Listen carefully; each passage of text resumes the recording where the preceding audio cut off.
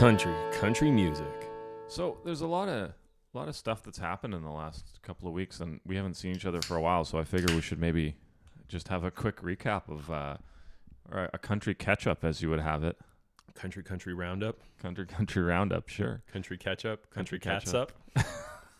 Which is reference it? right Which there. is it? Bam. Catch up. Cats up. Catch up. That might be a new record. Yeah. That was like Mr. Burns in the 5 grocery seconds store. deep. Yeah. I found, so yeah, there's a few things I wanted to talk to you about, a few things I got beef with, a few things that I like. Kelly Clarkson, I read this article recently. I don't know why she's even back in the news, but I guess Because she got a new album coming out. No, because she got a TV show. Well, I think she also has a new album coming out. I think that was part of it too.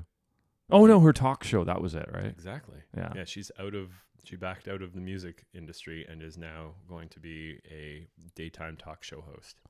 So apparently midway through this Q&A session about her new talk show, without naming any names, Clarkson lamented the quality of modern country stars and hitmakers for more than 2 minutes while openly expressing her belief that the industry was superior in the 1990s, which, hear me out, I think you kind of feel the same way. Hardcore. But Big time feel the same way. she goes on to say, country music is gone, she claimed in the video. I don't know who's making it, but there might be like 4 people out there. Well, I think she's talking about mainstream country, Nashville the Machine. Okay, but I'm sorry. I feel like the entire point of what we're trying to do here as a podcast and what we have been doing is telling people that it's not gone. And there's way more than 4 people out there trying to do it. And I think if she just poked her head out of the sand for one hot minute to see that there's a ton of stuff out there, she could have used this platform to say, I don't like this, but you should listen to this, instead of just negatively bashing it for like her whole spiel. Like she kept going on and on and on. So I didn't read it that way. I see what you're saying, and I think it's a valid way to look at it. She could have said mainstream country is dead, like here's a whole bunch of cool shit, but then she would have almost been degrading herself as well too, because that, and I see that a bit as talking out of 2 sides of her mouth, because she was almost part of the problem. Yeah, she's never put out a very country song. Like she was like Carrie Underwood and whoever else. Like it's, yeah. So in what way, shape, or form did she have any right to say? Because so I don't know this, but my perspective on it is that people who are in the mainstream country world, like very Nashville, big label machine, they don't bash each other. It's you don't hear it, or you hear it very, very infrequently. I mean, she named no names. Well, okay, so so she's still, even as she's bashing, she's not bashing, but she wouldn't have ever done that while she was still working in it. But she's backed out. Now she has a TV show and she's speaking her mind. And now she's saying there's nobody in country that's country anymore except for a few people. And she's probably referring to like John Party, Midland, Casey Musgraves, who else? Like 4, 5, or 6 like guiding lights in mainstream country. And because that is the world that she was in, I think that's what she's talking about. And I think that it is great that somebody who was such a big name in mainstream pop country is now saying it's all gone to the dogs. This is all bullshit, except for a few people. Country music's over. I think her comments would have been relevant maybe 7 or 8 years ago. Well, no. Well, sure. Yes. But she still had a career to have, and she couldn't bite the hand that feeds her. And now she's out of it, and she's speaking truth to power. I don't know, man. I just think it's like an old man yelling at a cloud. Second Simpsons reference. Yeah, exactly.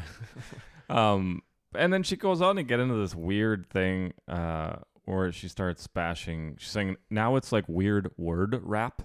I don't know what that quote even means. Like I think most rap is kind of wordy. That's kind of the point of rap. While suggesting that she encourages progression in music, she said, "I don't want to feel like I'm at some weird rock show where they start rapping. I love when I started." But it's true. Well, yeah, it's true, but you're going to the wrong goddamn country shows. Okay, so here's the problem. Why we're looking at this differently. you are slighted by the fact that she is referring to country overall and not seeing or not using her platform to expose that there is still a lot of very good country around. But she more on should the know underground. this. She was in the industry. You know what? When you're, I don't know. Maybe she does. Maybe she listens to Lost Dog Street Band, but I'm not doesn't want to saying admit I'm it. not talking about underground stuff. I'm talking about. You said underground before. I didn't say underground once. Well, In the roll previous tape back. episode. No, I'm not saying she should be like referencing underground country bands. I'm saying she should be talking about bands like Midland or John Party. Well, didn't she John say there Wolfe. was like 4 or 5? She just didn't mention who the names are. Yeah, but I mean, there's also Sturgill Simpson and Tyler Childers, and like Yeah. none of this is underground. This is stuff that's out there that's good. All I'm saying is that don't harp on it. Don't. She's furthering the stereotype. Like she's hurting the genre by being someone that's in the public eye and about to be more in the public eye by having a talk show, and then openly bashing a genre that is in recovery mode right now. There's a Didn't- lot of good stuff happening. Didn't she mention that there was some people that are starting to do more of a 90s kind of thing? Didn't she allude to that in that interview somehow? Not what I saw, not from what I read, but the only redeeming thing that she kind of brought it back around is then she said, I love that when I started to do country, they were like, oh, you're pop, you're not country enough. And she was like, I'm sorry, let me show you this list of the top 20, which by the way, did not include one female. And then she said, I'm not even trying to get played on country radio. Here's the thing, I just love country music. But then she went on to really lament about the lack of female representation on country radio, which I thought was pretty That's a cool. whole different argument, though. I know, but I'm just saying she kind of brought it back around for me. So towards Yeah. the end of the article, I was like, okay, this is good. She had a good quote. She said, y'all don't play people with boobs either, but that's fine. Yeah. She's like, oh, you got boobs? You're not a man? Get out of here. What happened? Do you want me to go off on how many women were so monumental to me? So, that's good. At least towards the end, she started to say something that positively helped the genre. It's like, if you truly love the genre, you shouldn't just bash the whole thing. You should start talking some positive. I don't think that that's what she meant to be doing, because she's talking about how she loves the genre. She's talking about she loves 90s country. Like, Reba McEntire's her mother-in-law, and she knows country, Then offer even if us she's never something- done it. Offer us something positive about it. Well, maybe. What was the question that the reporter asked? It was weird, man. It was about, they were doing some stupid shit about like emojis, and then Because the question might have. no, it wasn't guided like, what it was this absolutely not a leading question. Okay, Absolutely not. Anyways, Kelly Clarkson. I don't know. I agree with what she's saying, even though she could have pointed to a lot more of what's good going on. But if she was using it to cut at the mainstream Nashville establishment that is still putting out bullshit pop snap tracks, sounds like you're going to a weird rock show, she's totally Then right. cut at the establishment, but reference. I But don't know. then, Maybe I'm yeah, just butthurt here, but call for out some the ones reason that are doing it right. And Yeah. Because it's also ironic that Big Machine, it has Midland on it, and they also now have Reba and Ronnie Dunn, and but at the same time they have Thomas Rhett. I love the giant brass balls of calling your record label Big Machine. Like, this is what this is what you're getting. Well, speaking of, if we're talking about controversies and bullshit, Scott Bruschetta sold to Bruschetta. Now I'm hungry. Exactly. I was hungry and went that way. Scott Borchetta But sold. then you say borchetta, and I think of porchetta, and I'm also hungry. God damn it. Yeah. Can we go eat after this? Yeah. I didn't even eat dinner. It's 9:00 at night. Yeah. So Scooter Braun bought Big Machine Records. It was Scooter back by, Braun? yeah. You think anybody that's ever been named Scooter, like, that's what their parents named them? I feel like they are meant to be a character in the great American novel. But maybe their name was like Percival or something, and they're like, No, it's gonna be Scooter. Yeah, but he's a guy who works with Justin Bieber and Ariana Grande. I think Kanye as well too.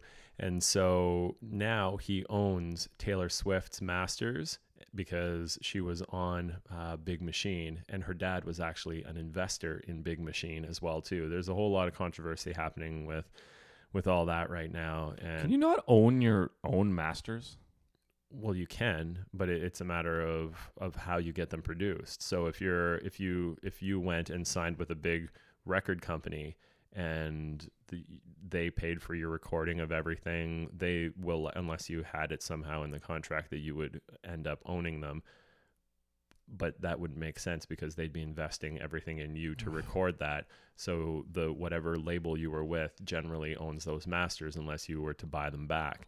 So That would really stick in my craw. so a lot of the early, I don't know how many of them, of Taylor Swift's masters are owned by Big Machine that went from Scott Borchetta to Scooter Braun.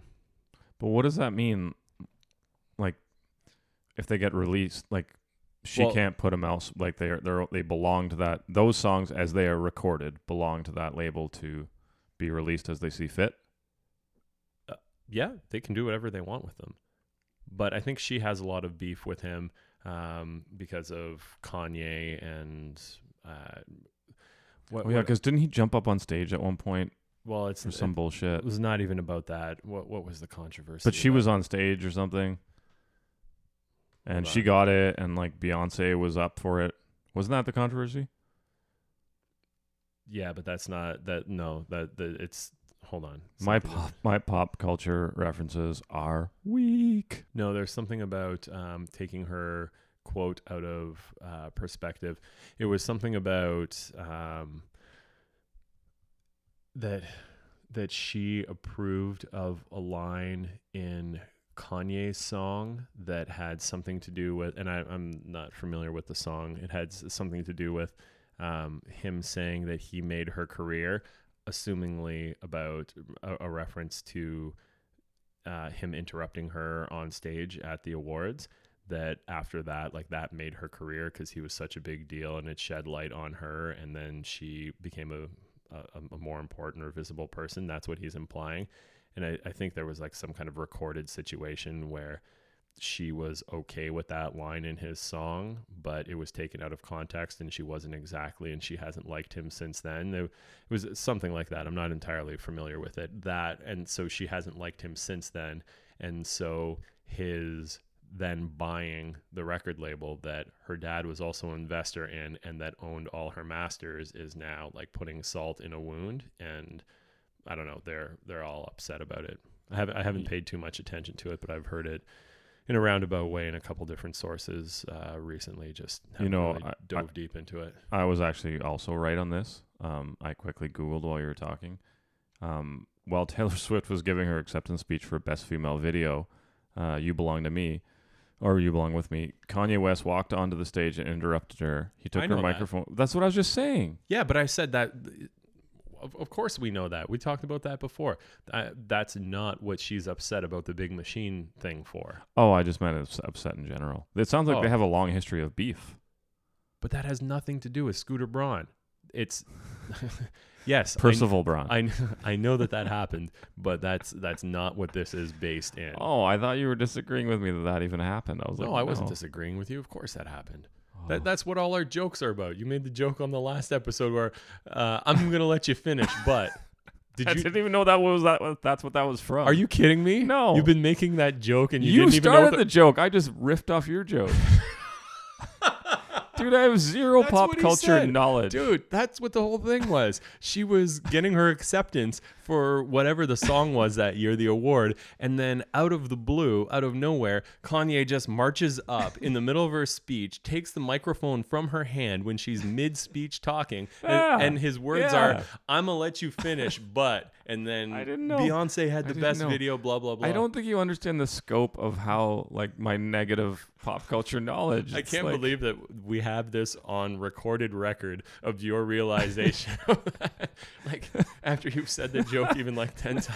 I've said it maybe once. You said it a bunch of times. That's true. Do you want to hear a story I've titled Country Music Bottoms? Yes, of course. I love this so much. It's so good. So out of they took a survey. It's country music bottoms make the world go around, right? Uh-huh. Yeah. See what I did there? Uh-huh, I did. Out of a survey of 1,010 people who, quote, enjoy listening to music and are sexually active, country music fans were the most satisfied with their sex lives. So listen up, country fans. Some 66.3... Amelia, did you hear that? Andrew is Tapping doing my a mic knock to knock make sure knock it's to on. his wife. Some 66.3% of them, of the respondents, were determined to be a fan of a specific genre based on a 5-point scale, with those indicating that they liked or strongly liked a genre being lumped together. More intriguing, though, is that country fans boasted the highest number of folks who enjoyed being on the bottom. 44.8% of country-loving participants. On a completely related note, country music aficionados were also the biggest fans of anal at 36.9%, which tracks considering their historic love 36.9% is the highest. and as the article says, which tracks considering their historic love of chaps. Huh. A few other random ones. Fans of show tunes were the second most likely to enjoy the bottom bunk, 45.6%. Reggae heads prefer to be on top more than anyone, 37.2%. Blues fans last the longest in the sack at 16 minutes. Why are we going through all this now? Because it's hilarious. I'm over it. What's next? No, wait. I just got to go through the top 3 freakiest genres. I'm mental noting this for when I get back onto Tinder and look at people's Spotify. The next time I see someone who You're loves, just gonna quote this percentage no, as no, country music. No, I'm gonna use it as like a gauge because the freakiest ones are EDM lovers. So 41.2%. Where did it go? Anyways, EDM lovers are the freakiest apparently. So country music are the most satisfied, and EDM are the most freaky. Yeah, and country music fans also love anal the most. Jesus.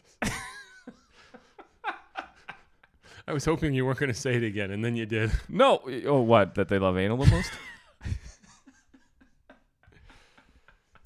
Goodness. My goodness. You need a sip of beer? Are you blushing? I'm not blushing. I'm not blushing. You're blushing. Anyways, what else? I got, do you have a story? You want me to go through No, something I have else? nothing prepared. This was all your idea. You have a list of grievances, apparently. They're And not grievances. I'm just here to comment. What's next? You like George Canyon, right? No, not really. He's okay. He's okay. I was reading that he... I shouldn't say I don't like him. I don't not like him, but he doesn't factor heavily in my list of Canadian country sing. I guess in a Canadian sense, he's for who's done well from Ontario, he's good. But Well, to go from butt sex to politics, which I don't think is all that different, George Canyon has announced he's running as a Conservative candidate in the riding of Central Nova Scotia, which I guess is his home. really? Yeah. I thought he was from Barrie. No, he's Nova Scotian. Really? His name was added to the Tory roster after existing candidate Roger McKay dropped out this week for personal reasons, whatever. Cool, good for him. Yeah. And I thought that was pretty cool. But then I was also sort of, I don't know, I started to delve into this whole musician, celebrity, politician thing. He Before I could get, be a cool Canadian politician that wore a cowboy hat and on the road. I don't think it's the worst thing. He seems somewhat maybe qualified. One thing I didn't know about him, I stumbled upon, is that he was in a few episodes of Trailer Park Boys. Oh, that's very possible. He was the what's it called, like the park ranger in those couple of episodes. I don't remember. Anyways, it was pretty funny. But yeah, Probably the only reference about Canada that any of our American listeners Trailer are Park getting right Boys? now, like, oh, Trailer Park Boys. Yeah, Yeah. that was good. Yeah. I have so many American friends that love that show. But That's the only thing they know about Canada. Oh, Canada, Trailer Park Boys. and I Sweet. assume they just think that's Yeah, what happens everything, up yeah. here. And it's pretty accurate. In certain subcultures. Yeah. But yeah, anyways, so talking about celebrities, whatever, going political, I was like, I'm not too sure about this. Is he just getting there because he's got because he has some minor celebrity in Canada. And Oh, yeah, then for I started sure. to look into his career, and I think he He might just be played here last year. Oh, did he? Yeah, I think it was at Babylon. Huh. It's an odd venue for it. Mm-hmm. So I looked into George Kenyon's career outside of music a little bit, and it seems that maybe he's probably a little more qualified than some of the recent celebrities that have come into office. But he's currently the Colonel Commandant of the Royal Canadian Air Cadets. He held a couple other honorary positions. He's done a lot of. He has diabetes. I didn't know this, and he travels around. He talks to children about it and all this kind of stuff. Because he's not a particularly large man, so I think he's done some stuff that is definitely. He's not just a pretty face, I guess, is what I'm trying to say. So good for him. I'm glad he's doing that. And then I decided to delve into who do we have in music that's gotten into politics. Roy Acuff. I didn't know this either. Roy Acuff was Roy Acuff? Yeah. He was a Roy Acuff. Roy Acuff, whatever, dude. Again, with the Biopic. syllables and the emphasis. He was a Freemason. I didn't know this. But then he was he got into this big thing where he invited the Tennessee governor to come down to the Grand Ole Opry, and the governor rejected the offer and lambasted him as disgraceful for making Tennessee the hillbilly capital of the United States. So then he took issue with this and decided that he was going to run for governor himself. And he didn't do so hot. He got about 40% of the vote, which I guess is not that bad for your Is this first. a history lesson about Roy Acuff? No, I just decided to jump into a little bit of like musicians who got into politics. Okay. Did you know Kinky Friedman ran for the governor of Texas? I did know that. His slogans were, "How hard could it be? Why the hell not? My governor is a Jewish cowboy." And imagine if George Strait ran for governor of Texas. 100% hands down, he win. I think it would be 99.999% It of would the be vote. the first time there was a unanimous election in any jurisdiction. Yeah. I think any other candidate would just be like, I'm out. And I'm worried that he's like weirdly conservative and like NRA gun-toting, hardcore, crazy, right-wing Tea Party. I don't think so because of everything else I know about him. But he's also like really holds his cards close to his chest and very private and family guy. And like, I would just hate to find out that George Strait is a Trump supporter. And yeah, I don't think he would be. He seems but too reasonable. Too reasonable. And seeing a lot of the things that he's all about, like saw these awkward commercials that he starred in about like conserving water in Texas and assumingly global warming related, and like water, like save the wet stuff or something. I forget what the tagline was, but he that would be weird stuff. I hope so that's bad. not the slogan. It was something like that. It was really, and like he sang it like just like a couple. It was really bad. It was. I would generally say George Strait doesn't do anything bad, but that one commercial was not good. Save the wet stuff. Yeah, don't quote me. Maybe it's not, but it's something similar. I hope it is. Yeah, I really hope it is. I think he'd be fine. I think he'd be fair. I feel like Texas gets from a, not to get too political, but from a political standpoint, I feel like people from the outside feel like they're so right wing. It's like a bad rap. Like I feel like they're more progressive than people think they are. It's just Beto like O'Rourke almost won Yeah. governor. we talked about him on the country. Not Cross- governor, senator. Yeah. Yeah, we talked about him on the country, like the thing Yeah, where he yeah. was on stage Yeah. with Willie Nelson. Yeah. He was like a punk rocker. Yeah, and I think it's shit like just like their open carry and all that stuff where people think immediately guns and they're like immediately, they have all of the right-wing views. And I don't think that's really the way it works. It's just people can be Open progressive carry and- is not the place you need to be afraid of anything. No, Concealed right? carry Because is where it's you need to be. open carry. Exactly. Yeah. Oh, that's true. Nobody open carries if they're a problem. All right, let's not get too political. Yeah. We've We've just lost a whole bunch of our listenership for my Trump comments earlier. Let us never speak of it again. Have you, I'm sure you're aware of it. I'm sure you haven't watched it because I haven't either, but I was thinking we should try and watch a bit of it. The new Ken Burns documentary, The Story of Country I Music. can't wait. I can't wait. It's Is it out, right? released? Oh, I haven't seen it It's yet. out. I sent you. Did I not send you the playlist? No. Okay. But- So there's a whole Spotify accompany playlist for this series. It's 16 out. Not the playlist, but the series is 16 hours long. Yeah. I can't wait to see it. I just hope I heard somewhere that it stops at like Garth Brooks.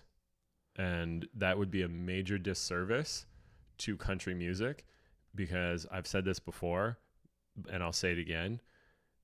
I think the 90s is the best era of country music in country music history. And some people are going to be really upset that I said that, and it's sacrilege. What about George Jones, Hank Williams, everything that was great? And yes, I agree. They are all great. And this just seems like too early to say. And it's one of those things, like if you had said that Outlaw, like Willie Nelson and Waylon Jennings was the greatest country there ever was in the 80s, everyone would be like, are you kidding me? What about Hank Williams? And Are you kidding me? yeah, flipping Flip the tables. table. Yeah, exactly. Flipping the chessboard. They're having their civilized conversation over chess.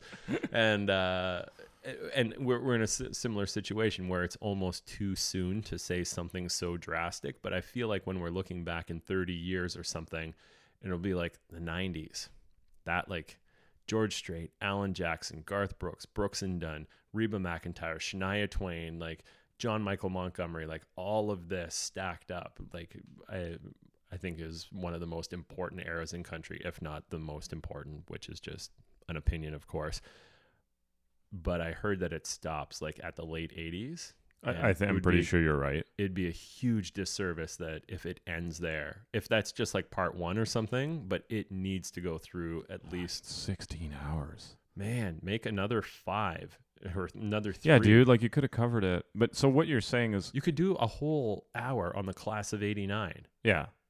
And yeah, then, it feels like maybe it could be another 16 hours long. and then another hour at least on like women in the 90s. So I think what happened here was, and I've heard very positive things. We're going to watch it. And then we'll talk another about one it. on pop country, like a popification of the 2000s and bro country. You think Ken Burns is going to get into that? Why not? He's like an amazing historian. So here's what I think happened is I think he deep dived too much into listen to the just this first little quote from this article. The story of country music is the story of America, of a young nation settling into the technologies that would come to define it, the ups and downs of people making a living there in the thick of it. The music trickled down from mountain folk carrying culture from their ancestral lands into the vast expanse of new country. And then it goes on to like the most obscure like beginnings of music, talking about like technology and like radio and all this stuff. So it feels like he maybe deep dived too much into the absolute beginning of it. And then it's almost like when we do our episodes on songs where we deep dive on the first bunch of songs, then we realize we're running out of time, and then we're like, oh, we gotta, Yeah. and we go fast. But yeah, you're right, and you're not wrong. And I also read that he kind of glazed over like the female struggles in country music a bit, and Of which era? Or just in general? I would say in like kind of what we were talking about the last episode, like the Loretta Lynn era, where like songs like The Pill were kind of just like mentioned. Right. But that song was, I don't know, we've talked about it. It was pivotal. It was massive. Like, Yep. A song that's banned in an era cannot be glazed over. Well, there's a lot of songs that were banned. Yeah, but I don't know. Anyways, That'd be one of the most notable ones. from though. having not seen it, neither of us have seen it. Let's reserve judgment. We should watch it. I feel like we should just have, a marathon. Like we'll do another one of these catch-up episodes. after we've we watched it. Yeah. 16 hours of it Yeah. straight. We have to watch it straight. Yeah. Yeah. But yeah, I'm excited. My wife is gonna hate me. Yeah, she's totally gonna hate you. Probably me too. But 'Cause yeah, this is your fault. it's 100% my fault. I feel like I'm to blame for most of the things that she's gonna get This mad is at you Sean's for. fault, isn't it? Just blame it on me. Did he put this up to you? Yeah, you're like jackass single friend. Mm-hmm. Yeah. Yeah, because she listens to these. She's heard everything we've said today. I haven't said anything inappropriate. Love you, Amelia. Anyways, have you heard anything good recently? Any new releases? I got a few I've been listening to. I did not prepare anything for this, so I don't know. The best new thing I've heard is the Highwomen. I love that record from start to finish. All right. The only thing I didn't love was when they were playing on Highway XM. Like, yeah, it's, I don't know, one of the live segments that they have on like Friday or Saturday with Stormy Warren. And he would not shut up about, like, it's almost like he was trying to, he just kept saying like a dozen times, like, this is the most important female movement of our generation. And we're back with the Highwomen. This is the most important female movement of our generation. How does it feel to be like such an important female movement? And just over and over, like Amelia and I are driving in the car and we're looking at each other, rolling our eyes like, shut up already. We know that it is. Like, it's obvious that this is. Yeah, it's inherently obvious. Like, you don't have to continue to say it. Exactly. It almost sounded like he was trying to get some kind of cred by saying/recognizing that, or almost like overcompensating for, because he's part of the mainstream country establishment that has not been playing women on country radio, and the women that they do play is like garbage, like Kelsea Ballerini. I'm sorry. I get that I'm talking positively about needing more women on country radio and the problem that has been of the last like 20 years. And some of the women that are there, like, to be shitting on them, but like Kelsea Ballerini there's nothing good or country about her. No redeeming qualities. No. And it's a joke that her and Dustin Lynch were both inducted into the Country Music Hall of Fame. No, sorry. No. The Grand Ole Opry. I'm misspeaking myself. Not Hall of Fame. Grand Ole Opry. They like I was just about to just like. Yeah, exactly. No. That was me shooting myself in the head. Everybody collectively reverse your heart attacks. No, like Dustin Lynch, he has the only thing that makes him appear or be somewhat country is that he wears a cowboy hat. That is all. That is all. Everything is snap tracks, like beats, bro country, everything. Like, it's a joke. He's a joke. And he is now a member of the Grand Ole Opry. And in the same week or the same day or in the same close proximity, Kelsea Ballerini too. She's the female version of that. I can't think of a even partially country song she's come out with. And I don't know. How did we get onto this rant? Oh, we were talking about new music. Oh, yeah. Highwomen. That is what country music, modern mainstream country music should be. Oh, I wanted to come back to your point. You nailed it 100%. It is like when you were saying the radio announcer or show announcer or whoever the guy was. Stormy Warren. It's exactly what you said it is. He's trying to just like backtrack and make up for something. Do you know what I mean? Like, well, it's also easy for him to do that with that group because it includes Maren Morris and Amanda Shires, two people who, Amanda Shires is a big deal on Outlaw XM and in the Americana world. And Maren Morris is obviously like a #1 mainstream country artist. And then you have Brandi Carlile, who is a big deal in Americana, but also a backstage, back room big deal in country music, like country mainstream music, because she's such a prolific songwriter that she's sold songs or been the songwriter to so many major #1 songs. And the exact same thing for Natalie Hemby. And so while Natalie Hemby may not be a household name, her songs are certainly household names. So here's this supergroup that is very convenient and very easy for someone like Stormy Warren to get behind. That, let alone, like, why has he not been gushing over Casey Musgraves? Yeah, it's gutless. It's absolutely gutless. Yeah, he's pandering, and then he'll move on for the next thing. And that's not to take anything away from the Highwomen and absolutely what they are. Not. Like, they're like our favorite thing in the world right now. But like the way that he's going about it, like, it's just, and what he's saying and how he's doing it, it's like, this isn't the first thing that's happened. This isn't the only women. This, like, pay some more attention. Put it this way. Stop playing Kelsea Ballerini and play some other of the, like, the 100 fucking women we've mentioned on this podcast that we love that gets no attention on the highway or any major country station. Yeah. And that's exactly what I was going to say is, like, we can gush about them all we want because we've been gushing about all the other awesome female country musicians that are out there. Gush about the Highwaymen? Yeah. Oh, yeah. And it's like, you're going to do that, make those comments every single time to earn yourself some sort of credibility. Like, it's the same bullshit like we talk about when modern country artists name drop someone they shouldn't be name dropping. It's like, you didn't earn the right to name drop that shit. Yeah. You're Crank just up doing the it Hank for, and play the George, and like you think that all of a sudden that makes you legit. it's just like that eye roll where your eyes just literally roll out of your head. Yeah. I saw recently a new single came out. I don't know. Do you like John Prine? Of course. So he just released a new single with Margot Price. It's called Unwed Fathers. It just came out. That is not a new song. It's an old song of his. And so I have not heard this. I know the song. The version with Margot Price. I've not heard the version with Margot Price. It's really cool. But I've heard the song before. That's an old school John Prine song. Yeah. Yeah. And then so I guess he's doing this new duet thing. I've even heard, I think Deer Tick covered. There was this really cool record of a whole bunch of like alt country kind of bands that covered John Prine songs, like Abbott Brothers, Deer Tick, people like this. And that was on there. A really good version. I don't remember who did it. It might have been Deer Tick. I like hearing those kind of redos of, even though they're not country bands, but it's like interesting to hear their takes on it. Look it up. It's a really good version of, like, not the whole record is great, but a lot of them are.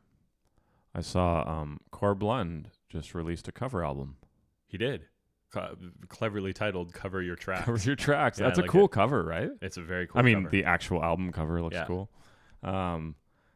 Really the first track, These Boots Are Made for Walking. Yeah. I found that one kind of funny because I just recently covered the song myself at a show I played. You covered These Boots Are Made for Walking? Yeah, I was doing a show with my fiddle player, Carolyn. It was just the two of us. And it was a benefit for like my buddy whose house got messed up in this flood, my buddy Matty. And so Carolyn and I had been kind of drinking all day and just started jamming on ridiculous songs. And we were covering a song you mentioned in our Cheatin' Songs episode, Whose Bed Have Your Boots Been Under? And then Carolyn was like, we should do You covered that? Yeah. Oh, cool. Well, the first time we did it that show. And then she's like, we should do a boot medley. Like, we'll do. Oh, and then we did boot. So we went right from that song into. Nice. Well played. Yeah, it was well played. It was fun. And should have done it in the opposite way for the tempo, I guess. Anyways. Well, I guess you could use that and the boom, boom, boom, like as a. Yeah, as we slowed it right down. Yeah, it was great. Yeah, cool. Consequently, we also covered Old Town Road at that same show.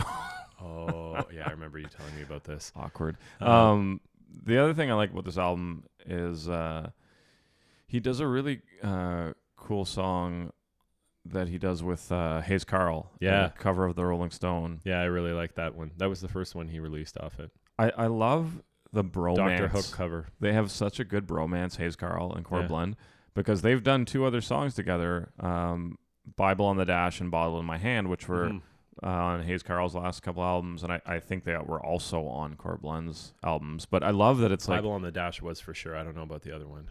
It's just cool to see like Canadian, American, like linking up and like they toured together. Yeah, man, it's super cool. I love Hayes Carll. I love Corb Lund.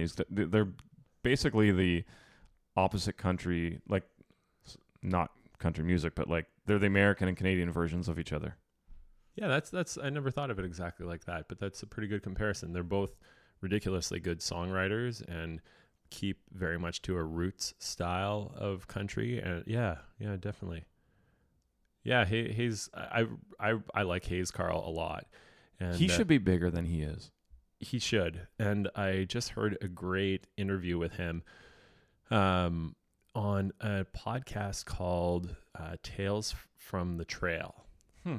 Do you remember when at my bachelor party we were in when we were in Nashville, we were at Robert's Western World, that super drunk night of mine, and the 17 margaritas and 14 beers.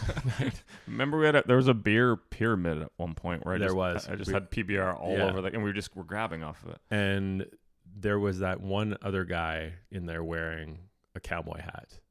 and him and I were chatting for like an hour. You came and talked to us for a little bit, but I don't know, you might not remember, but if you remember this guy, he's a guy named Tyler Gummersall, and he's a lead guitar player. He's on the road with a number of people, including just for himself, but because he's traveling around meeting a number of different people, like serious artists, he has started this podcast where he's interviewing them. He's got Charlie Daniels, Randy Rogers, and also Hayes Carll. And these are really good long form conversational interview podcasts. They're also on YouTube, so you can watch the video of it. The video is not very interesting. It's literally like one shot on them sitting talking. It's cool if you want to see what they look like and what's going on, but the podcast is pretty much the exact same thing. And the Hayes Carll one is really good. You get a good history of Hayes Carll and where he comes from, how he got to where he is, a lot of insight behind his songwriting and performance on stage and stage banter, and like how he got to where he is. Really, really cool. And I met Hayes Carll once. He's a very cool guy. He's taller than I am, which is rare in entertainment world. And because I was seeing Corb Lund in as opposed to what, like the basketball world. Yeah. Well, everybody in entertainment is like always such a short person. That's true, right? Yeah. And not always, but largely. Like you see someone that towers over everybody. And like then, Tom Cruise. Well, yeah, Tom Cruise is like 5 foot. Yeah, he's just doing Scientology, beating people up. Exactly. And then you see someone who's like a foot taller than everyone. You see that they're only like 6'1". And then it's like, what? Yeah. Like that guy's skyscrapering over everyone at 6'1" is like someone else would be a beanpole giant in there. Anyways, yeah, Corb Lund was playing in New York one time when we were there, just happened to be there at the same time. And Hayes Carll came in to dropped in to, I don't know, surprise him and visit him as he was doing this show. Oh, that's so cool. And See, their bromance is awesome. Oh, they're totally BFF. And it was, I don't know him by any sense at all, but met him, had a quick little chat. Corb introduced me, and my, well, I guess she was girlfriend at the time, my now wife. And yeah, actually one of my favorite things from Hayes Carll is he wrote a lot of the songs and a couple of my favorites on the Country Strong record. Huh. Did you ever see the movie Country Strong? No, I know what you're talking about. I know what movie it is. I just haven't watched it. It's a great movie. Don't let the fact that there is the girl from Gossip Girl and Gwyneth Paltrow in it steer you away. It's fantastic. And somebody that I wish would just become a country artist and record a record is Garrett Hedlund. You know this guy? No, the actor? I don't know who that is. He was in, I don't know, I just think of him with this movie, but he was in a bunch of things, including X-Men and I don't know, some other shit. I don't watch X-Men, but he was so good and his voice was so great. And I heard that like he didn't even play guitar before that, and he played and sang everything through the movie. He went and I read, I don't know if this is true, but that he went and like stayed with Faith Hill and Tim McGraw for, I don't know, X period of time, and they taught him, like kind of took him under their wing and taught him to sing and play guitar, because Tim McGraw acts in this movie as well too. And so I don't know, great. I think it was the precursor to the show that became Nashville, or inspired so much of the idea of what was. I'm a big fan of when actors actually get into the role, like Crazy Heart. Yeah. You listen to that soundtrack and like Jeff Bridges and Colin Farrell, like killing it. And some of those songs. Ryan Bingham. Yeah. I was at a thing recently where Jeff Bridges was giving a speech, and I was like sustainability, and I never realized this, but the dude, like, that's actually him. That's his real life character. That he was didn't not have to act hard. He did not act like he rolled in with a beard and the slippers and everything else. I had since I haven't done one yet. Buying milk with a check. Yeah. So I haven't done one yet. Just jumping back quickly to to Hayes Carl, I had a good Steve Earle quote because I haven't done a Steve Earle quote in a while. This is because Hayes Carl is married to Steve Earle's ex-wife. This is Steve Who Earle. was there that night as well, too. I Yeah. met her as well. So he said she traded me in What for... was her name? Melissa? No. Allison? Allison. Allison? Yeah. Yeah, Allison. She traded me in for a younger, skinnier, less talented singer-songwriter. Huh. Whoa! Like such a hard carve. I love it. Steve Earle just not giving, like zero fucks given. Like Yeah. Mr. Zero fucks given. Have you heard, I don't even know if this is new, but for some I reason, think they call that a backhanded compliment. yeah, or just a backhand. Or just, yeah. But you know, Younger, skinnier. but yeah, younger, skinnier. Oh, that's nice. Less talented Yeah. songwriter. Oh. Ooh, harsh. Yeah, but you know what? I don't know. So Steve Earle also has 30 years on Hayes Carl. And he's salty. He's allowed to be salty. Yeah, but Hayes Carl, give him 30 years, and I think we'll be looking back at Hayes Carl in 30 years like the way that we're speaking about Steve Earle now. Well, as much as I love Hayes Carl, like Steve Earle was putting out hits though, like way earlier than Hayes Carl. Like, Yeah, that's true. Like big hit. Well, but then again, all of his hit albums But other were. than Copperhead Road and Guitar Man, what else has he done that of his own name that he's put out, not written for? Because Hayes Carl's written other things as well too. Yeah, well, that album after that, like Exit Zero, I think it was called. There were some good hits on that, like I Ain't Ever Satisfied, and I don't know what that is. they were songs that charted. You mean there were releases? They weren't hits. No, they charted. Okay, We'll talk about it. all right. Not right now. I don't hate Steve Earle by any means. I'm just skeptical of. This hurts me, this feud, because I love Hayes Carl. I've been the biggest proponent of Hayes Carl for the longest time. Like, everybody should listen to this guy. He should be Mhm. huge. But then Steve Earle is also very near and dear to my heart. So He toured with Corb the first time I saw Corb Lund was in, Hayes Carl did. yeah, I want to say it was in 2005 or 2006, and I went to see him in Belleville. I was still in university. He in played Kingston. here not that long. Well, it was long ago. It was probably like 10 years ago, but he played here. If it was around 05, 06, it might have been on the same tour. I think it was Folk Fest or something. Okay, and it was at the Grand Theater in Belleville, and the two of them that were there together and had no idea who this guy was. That was the first time I heard of him when he was on tour with Corb, because I think Corb did a tour with him in Texas, and then he did a tour with him in Canada. He's his songwriting is just like, it's real clever. Like Mhm. some of his, what we talk about all the time, like turn of phrase. You're talking about Corb? Yeah, well, Corb Lund and Hayes Carl, they're both in just terms like, of clever turn of phrase, I feel like Corb definitely has the upper hand in that. yeah. I mean, I think we're at a unique point here where it's like you listen to way more Corb Lund and I listen to way more Hayes Carl. Fair enough. Fair enough. And Yeah. they have a bromance. I think we have a bit of a bromance. So it's like, Don't we're- overstate what we have. wow, so harsh, dude. So salty. You're getting Look, salty like Steve Earle. Yeah, exactly. Look, you're just an older, skinnier. Oh, that's gold. Oh, okay. I wanted to ask you because this popped up on my Spotify. I don't Hit even me. know because I don't know Luke Combs that well, but this song "One Too Many," it's with Brooks and Dunn. Is this new or did this pop up for some other reason? It popped up on my Spotify as a new release, and this is one of those artists you've been kind of turning me on to, where I was like, I'm starting to like him, but then Which one, Brooks and Dunn or? no, Luke Combs. I like Brooks and Dunn. They're fucking awesome.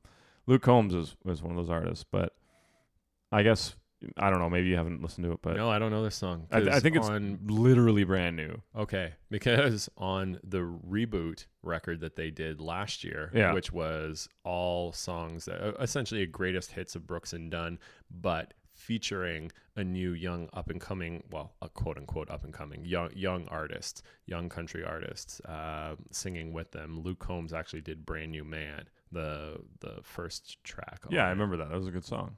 Yeah, that was actually, I wasn't a big fan of, I don't know.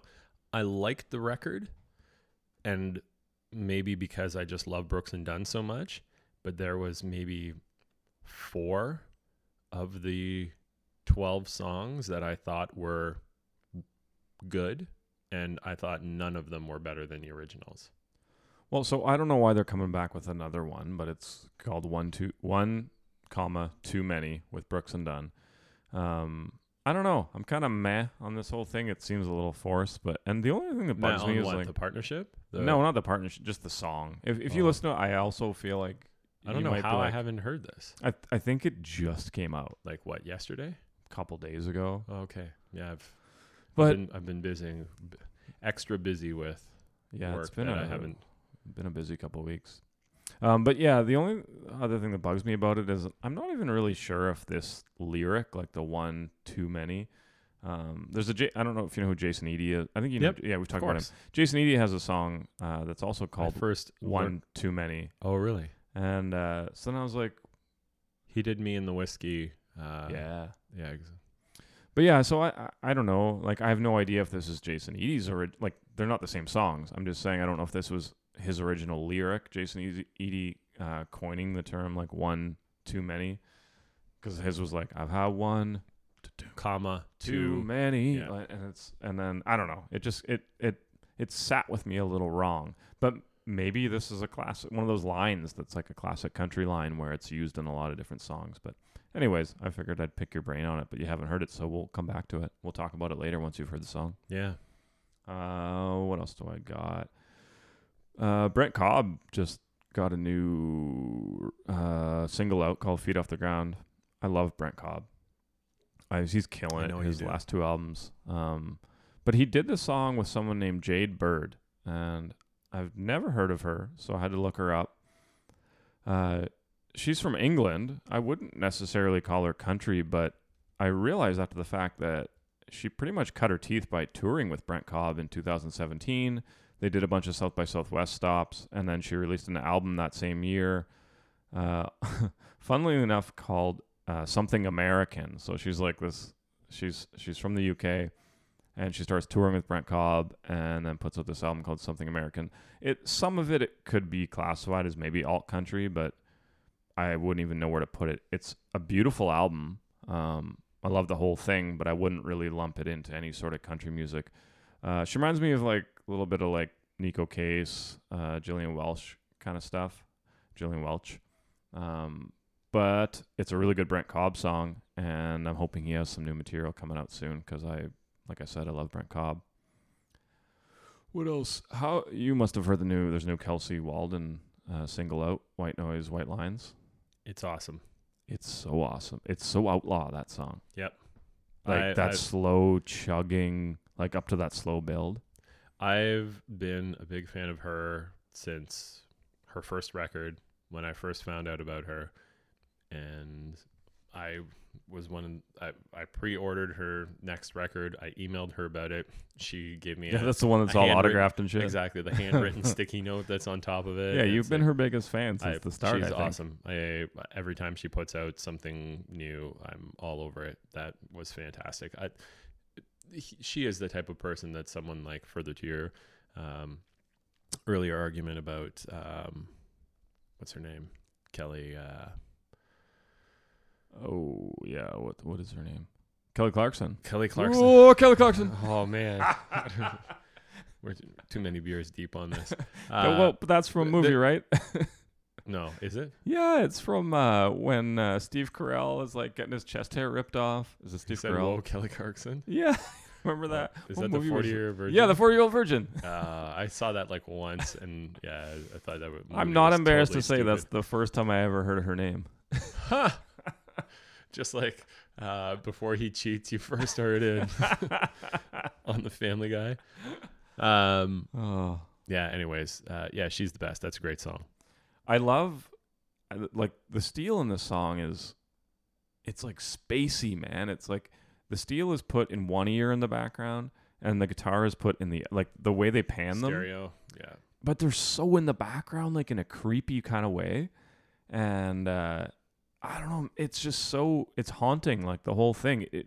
It feels like I looked it up after because it feels like it should have been produced by Sturgill Simpson because it's got that spacey kind of, meta modern sounds and country music kind of shit. But it wasn't at all. But I was disappointed because I would have been so cool if I nailed that just from listening to it, that it was Mhm. Bruce Willis, Sturgill Simpson. But anyways, And now And you then- just admitted that you did not. well, I admit that I'm not cool all the time. The ending's a bit odd of this song. I don't know if you listen to it through, but there's like this weird, like Native American sounding chanting at the end. I don't know what that's about. But I also was not sure what that was about. yeah. Anyways, her new album's coming out October 4th. Kelsey Walden of the same name, White Noise, White Lines. So look out for that one. Yeah. I'm hitting a wall here. All right. What Let's do you think? call it. Then you want to call it a day? Yeah. I'm judging by the Jesus. pyramid of cans in the pale moonlight. Little AJ quote for Yeah, you. we better call her quits. All right, buddy.